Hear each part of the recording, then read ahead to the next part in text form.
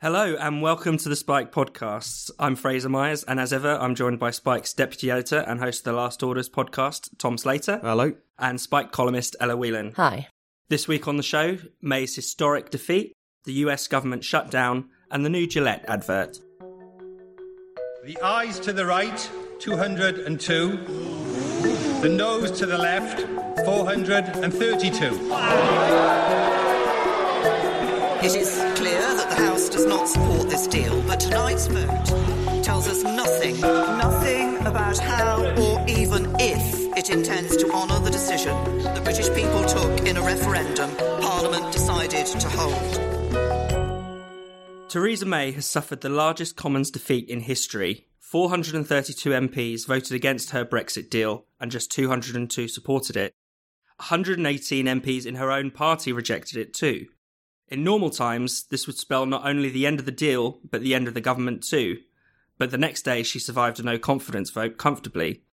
Clearly, we don't live in normal times. Tom, what do you make of what's been happening in Parliament?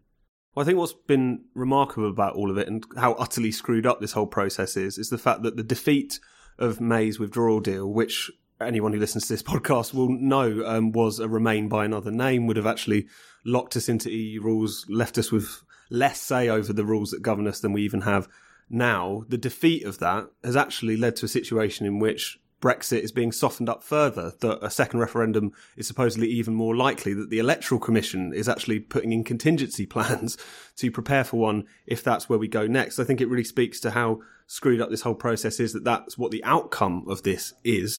I think the one thing that people need to be reminded of in relation to the vote on the withdrawal deal, this was a battle between various different flavours of non-Brexit. Do they want May's deal? Do they want Norway Plus? Do they want a second referendum? That's really where we're at now. And I think going into the next stage of this, we need to recognise that the issue with Brexit, as it has always been, is the fact that, again, 3/4 of Parliament voted Remain, 52% of the country voted Leave, and all of these distortions that we're seeing are really just a result of that chasm, frankly, and the failure of anyone in the political class to recognise that it is their duty to implement this. Ella? Well, they say a lot can happen in 24 hours of politics. It feels like a lot has happened in the last 48 hours, but actually, really, if you look at it, nothing much has happened at all. So, yes, Theresa May's deal was shot down, but that's like saying the sun is going to rise tomorrow. No one was particularly surprised about that happening. Just last night, we had the vote of no confidence in Theresa May that passed, which is such a depressing indictment on Parliament that even though I don't particularly care whether Parliament has confidence in her or not, it just shows what kind of stalemate they're at. The Labour Party is completely incapable of doing anything other than showing its own incompetence. It's very interesting that even polls at this point show that the Tories are 6 points ahead of Labour. So does that show that there's support for the Tories or just hatred of the Labour Party? I mean, I don't think you can work out either one. But I think what really struck me, and I was in Westminster on both nights, and there was the buzz of protesters. It was quite exciting from the outside, but it really struck home that we were out here watching 600 or so people inside cosy rooms deciding what's going to happen in the next 10 or 20 years of British politics. And those of us who voted Leave or Remain, who took part in this referendum, have been completely shut out of this process. What's happening in Parliament now has no reflection on the outcome of the referendum. Tom's exactly right. And Brendan wrote about this in Spiked this week, that what we saw was a battle between how best to scupper our vote. So, I think this has gone even beyond questions of the EU, beyond questions of Brexit. It's now about, are our politicians fit to do the jobs that they're meant to do, which is represent the people? Most alarming for me is the way that pretty much everyone in Parliament has turned against no deal, which, as we've been saying for months and months on end, is the only viable route to leaving the European Union at this point. Not only did you have this motion last week by Dominic Grieve taking a no deal off the table potentially, you've also had Corbyn saying he will refuse to negotiate around Brexit unless no deal is taken off the table. Philip Hammond, the Chancellor, has just been on a big phone call with loads of big businesses, reassuring them that no deal is not going to happen and that we will have business as usual, effectively.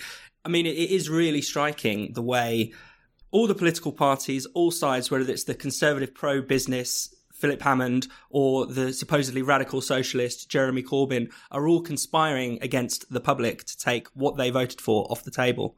No, completely. And I think all of the discussion is what's one of the things that's so disheartening about it is that how much we've heard all of this before.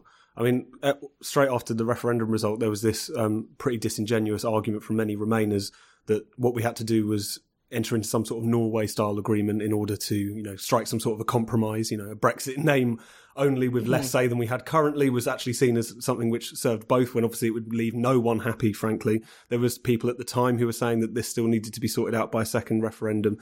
The only difference now is that no one really in any position of real influence and power in the House of Commons is actually making a full-throated defence of Brexit. So it just shows that, if anything, it's a more degraded point than it was previously. What's been kind of interesting is that, again, this argument has reared its head recently. Well, this is the inevitable consequence of the distortions of trying to mix our representative democracy with direct democracy. This is an argument that many Remainers are making.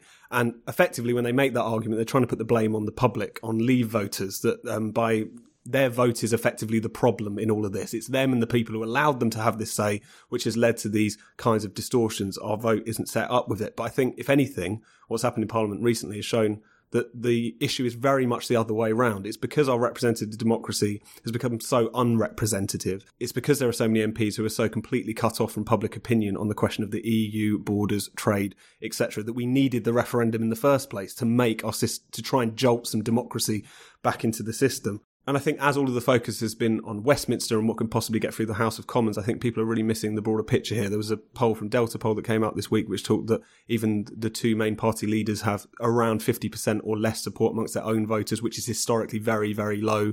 You look at some of the research that we've talked about before on this podcast from John Curtis, pointing out that only about 9% of people feel that they strongly believe in either of the political parties.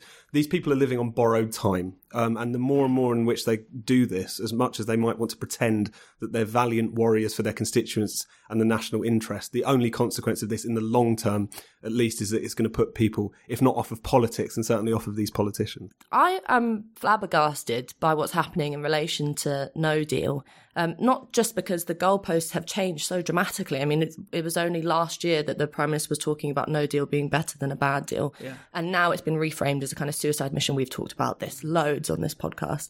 But just as a very technical point, remember that MPs voted for Article 50 with a majority of 384, which meant that the very simple fact is, if we don't have a deal, then you leave the EU with no deal. I mean, I don't want to push it like Jacob Rees-Mogg says and says this would be them breaking the law if they go against it. But you do think this is an extremely disingenuous kind of way to play politics.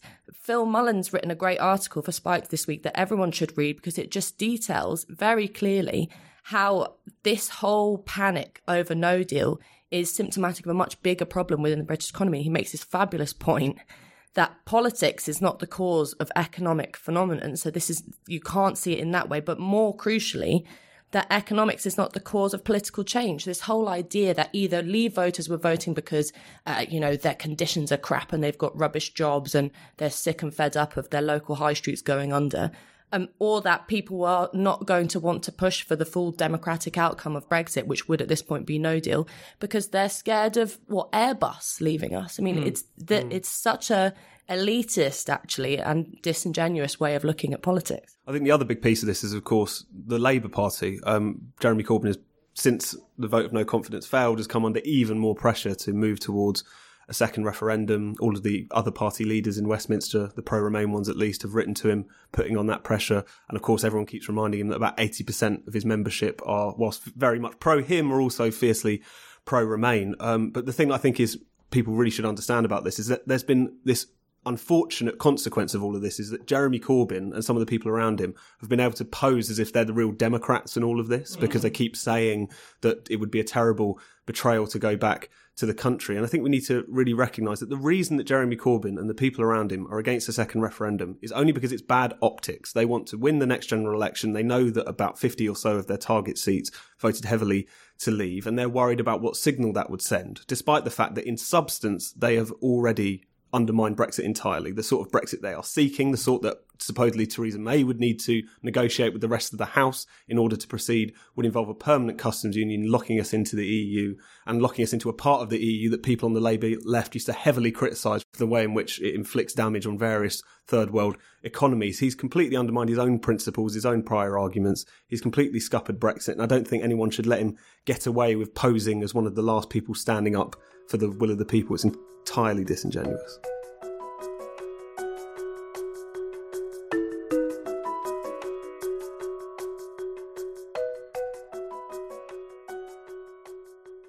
Hi there. I hope you're enjoying the Spike podcast so far. And if you are, why not help us spread the word by giving us a rating and a review with your podcast provider? It won't take long, but it will make a huge difference for us. So we'd be massively grateful if you could take a tiny bit of your time to give us a rating and a review. Right, now back to the show. So now we go to the chaos and paralysis on the other side of the Atlantic, where Donald Trump is currently presiding over the longest government shutdown in US history. At the time of recording, we're on day 26, and 800,000 government workers have been on mandatory leave or working without pay. So what is this all about? It is a historic situation and not one to be sniffed at, because hundreds of thousands of people are not getting their paychecks, are not in work. Far more are on absence of leave and being furloughed by departments, which means the country is essentially in many ways at a stalemate. People are just sort of sitting around wondering what's going to happen. On the other hand, what they're rowing over, this $5 billion for the wall to be built, is, as Sean Collins wrote in Spike, 1/10 of 1% of the budget. So just to put that into perspective, this is actually a really, really small thing, but it's over a very big political issue, the wall, which Democrats see as their moral mission to oppose, and Trump sees as the only way to stick true with his base, is to say, I am going to build that wall. So zoom out, and this is actually a very, very bizarre situation to have the country go into shutdown over. Nevertheless, it doesn't seem like anyone's moving anywhere anytime soon. I mean, it is interesting, this question of the wall, particularly as you say, it is a lot of money for to enforce one policy, $5.7 billion for a wall that most people, even on its own terms, say would be ineffective at, improving border security. Trump has been making this argument recently about 90% of the heroin in the US comes from Mexico, and therefore we need to build a wall. But most of it actually comes through entirely legal ports, is hidden, it's not coming through by people throwing sacks over the fence as he seems to imagine. But the problem is that the wall is the thing we most associate with Trump. It is his most well-known pledge. Anyone can recite that chant, build the wall. And so if he fails to get this wall through, then he essentially fails as a president. Yeah. And I think the thing is that it's become entirely symbolic and therefore become a kind of phony discussion on both sides, which is why I think, despite the fact that this is a very polarising issue, most people in the Republican Party want it, most people in Democrats don't want it. Nevertheless, I think when you really get down to it, I think what most people are concerned about, if they're concerned about immigration, is doing it properly, not just pursuing this one mad policy just for the sake of it. But I think that's what makes this issue so intractable, is it's become all about symbolism and posturing rather than substance. As you point out, the wall is not going to do anything to solve the alleged problems as Trump sees them. Similarly, as Wendy Kaminer points out on Spike this week, the government doesn't even own some of the land in which they would have to build this wall. So there's no plan in place for this to happen. It's entirely a kind of gesture. Then on the other side, of course, you have the Democrats who are raging against the wall. You've got Pelosi saying that it's immoral and not where we stand as a country, despite the fact, as has been repeated many, many times, in 2006, many leading Democrats voted for the Secure Fences Act, which was hundreds of miles of fencing at a far bigger cost than this $5.7 billion for the wall, and voted for that pretty happily. Chuck Schumer, Senate Minority Leader, who again has been leading the charge against Trump on all of this, voted for that piece of legislation. And I think, unfortunately, the issue of immigration in America, as it is in Britain and across Europe, is one that is very important, because it's something which hasn't really been addressed in a meaningful way in a very long time, and which is what makes this phony war so irritating. You've got both sides playing towards symbolism, playing towards slogans, rather than actually trying to take the public seriously. And unfortunately, it's because it's become so symbolic that it's also become so intractable, it feels like. Yeah, I think that's true. And I think that's one of the reasons for, I suppose, Trump's intransigence and his kind of indifference to what's going on. He's taken pride in engineering this shutdown, which is completely bizarre, completely ignoring all the hundreds of thousands of people who will go without their paychecks, who, have had this foist upon them, who haven't been able to plan for this. And many of those people will be people in his base. Mm-hmm. Government workers aren't just the swamp in DC. They're people all over the country working for, national parks, working for various tax offices and things like that. And it's quite concerning that, there's talk that money for the food stamps program could run out soon. This is a really serious issue that will have major knock-on effects. And as you say, Tom, it's over basically symbolism. And I also don't think that Trump should be allowed to forget what's happened during the shutdown, because it's revealed some very big problems that potentially haven't had light shed on them in relation to the American economy. So, for example, the fact that the agricultural department, all of its staff is now on a leave of absence, which means that farmers are not being able to put in new applications for subsidies. Some aren't getting their subsidies, even on a basis that they're not getting information that department puts out about how many crops to plant and where. I mean, the fact is, it shows how propped up the American economy is in many ways. And in relation to the food stamps, I mean, that's a real dire indictment on the state of the American economy and the fact that you have so many people dependent on a welfare system that Trump is continuously slating. So, I mean, all of this stuff is revealing some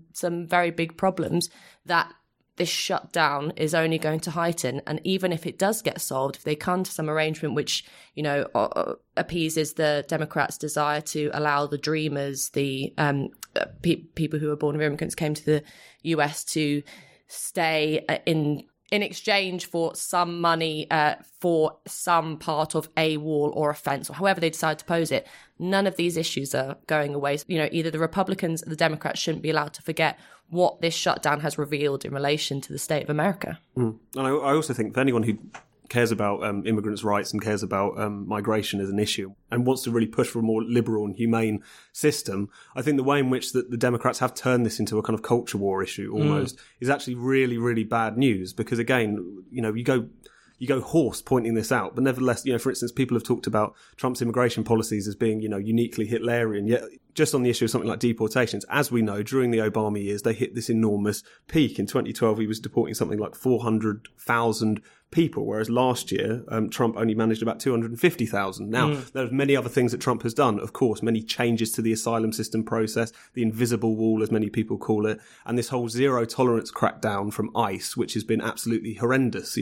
5 days after he's in office, he signs this executive order calling on them to basically deport anyone they possibly could. Department of Homeland Security removing any of the discretion that many of these officers had, which basically led to this horrible situation that green card holders, permanent residents, were effectively either being almost deported or locked up for long periods of time waiting for their trial on the basis of decades-old misdemeanors. This is a really terrible situation. But at the same time, I think by effectively just making this very showy stance against the wall, whilst not really making amends for any of their previous policies or actually trying to look into the issue of immigration more deeply, as Schumer and Pelosi constantly point out, we all agree that something needs to be done about the border. Even people who are fiercely pro-migration in this discussion should be wary about the politics being sucked out of it, and this all just becoming about who is and isn't a good person, who is and isn't Hitler. It really doesn't help anyone.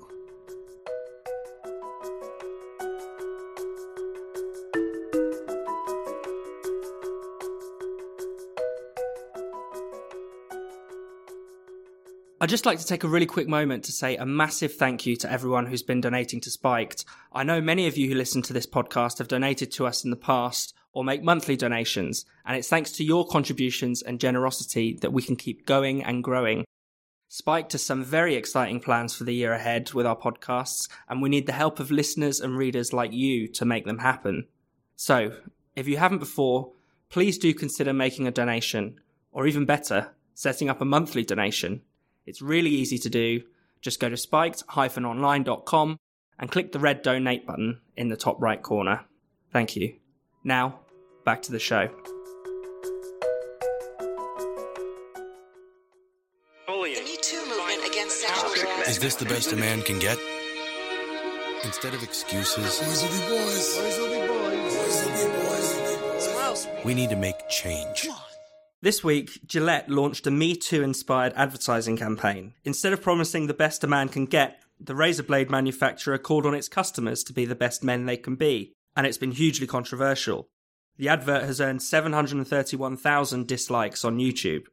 So, what's behind the backlash? I think the backlash is quite simple, is that people don't like being lectured to. I mean, the thing about these adverts is, as many people who leapt to their defence were trying to point out, how could anyone have problems with this? So depicting men stopping kids from bullying one another, or depicting men telling each other off when one of them tries to follow a woman up the street. Who could possibly have a problem with that? Of course not. But the thing about virtue signalling is the fact that it presumes that the vast majority of people are not virtuous, that they need these kinds of instructions just to get them up to the watermark of basic decency. That's why it irritates people so much. Now, of course, I, as much as anyone else, tire of the kind of incessant online culture war. The fact that as soon as, Greg's put out a vegan sausage roll or there's a new Gillette advert, suddenly, Piers Morgan is rallying the un-PC masses online to launch boycotts, etc. It's irritating, no doubt. But at the same time, I think people need to recognise that the reason this has irked so many people so much is because there is this bizarre tendency on behalf of everyone, but increasingly for some reason corporations, to treat it as their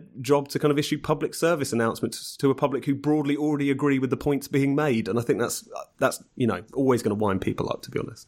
Yeah, I think that's the point, is if this was just another, as you call it in The Spectator, woke advert, that was just about, which I think the Gillette advert probably is just about making sure that it gets seen. Definitely. It's creating a controversy so that it will up its publicity. On the other hand, this issue of toxic masculinity and telling boys to be the right kind of boys, in the same way that feminism lectures to women about how to be the right kind of women as well, it's part of a much bigger political discussion that is a bit more serious than a Gillette advert, which is the sort of medicalization of masculinity as this illness, the toxic illness that presumably all men suffer from unless they have it drilled out of them, which is a complete insult to young men, as I see it. I mean, I would be relatively pissed off if I was a young guy to be told that I was suffering from toxic masculinity if occasionally I had a rumble with my friends, which is what happens in the Gillette advert. But also, it's this bizarre idea that it is the job of big business to tell us how to behave. I mean, the power that advertising is given in relation to these whole discussions about political correctness and representation and responsibility of business is mad, because I thought that we were about saying that big business should keep out of our personal lives. What about that whole idea of being influenced, that panic about what influence big business can have? But if it's the right kind of influence, if it's pushing you to be a nice, politically correct, middle of the road softie, as it sort of seems like in this advert, then that's fine. It's interesting to compare it with the Nike advert that came out around 6 months ago, because that was another example of what you might call woke capitalism, where basically Nike dipped its hands into the fire of the culture war and actually seemingly didn't get too burnt. There was a big backlash, but according to CBS, their sales went up by 36% on the year. So it can be very effective, but I think the Gillette advert is perhaps slightly different because of this hectoring tone. On the question of toxic masculinity, last week the American Psychological Association declared toxic masculinity to be a mental illness. And they made the following statement, which I think is just worth reading in full.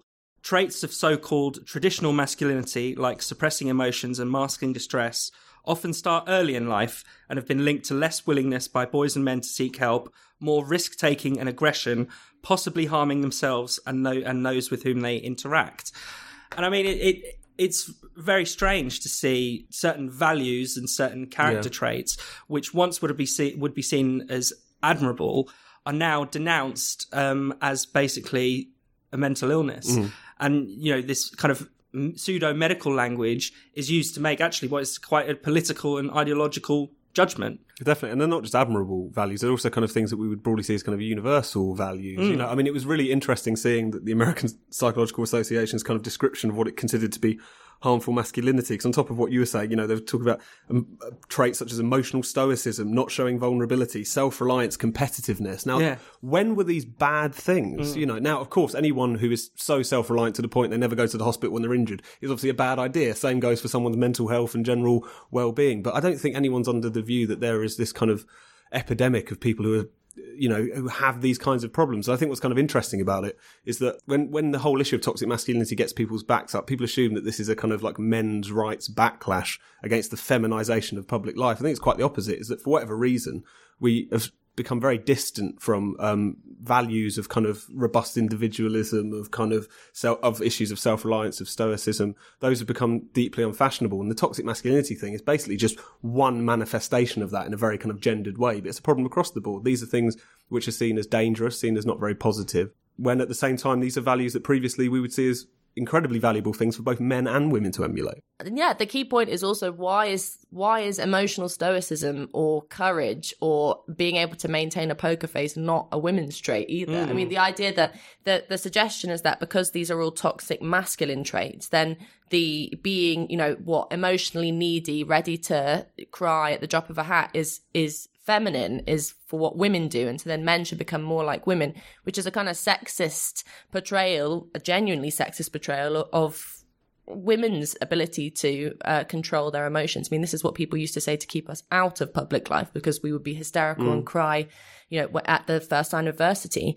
There are some things about, traditional macho masculinity, which I think most people now see as being a bit silly. So, like if you're going to go around beating each other up to show your, macho muscles, then everyone knows that that's a bit ridiculous. But there are some incredibly good things about masculinity that I think will be a real shame if we lose, and that both men and women take on, which is being tough, being able to suppress your emotions actually at the right time. The whole kind of panic now at the moment that we have about mental health that says that you have to show and reveal your emotions every time they come just means that we are going to be hysterical wrecks. I mean, there are points at which you should bottle it up, and there are points at which you should do the cliched British thing of having a stiff upper lip. If we lose all of these quite central emotional abilities, like being able to contain yourself and show courage, which I don't care if you call them masculine or not, but doing away with them will mean that we are, have a nation that is in quite a bizarre mental state, quite a genuinely fragile mental state. P.S. Boycott Gillette.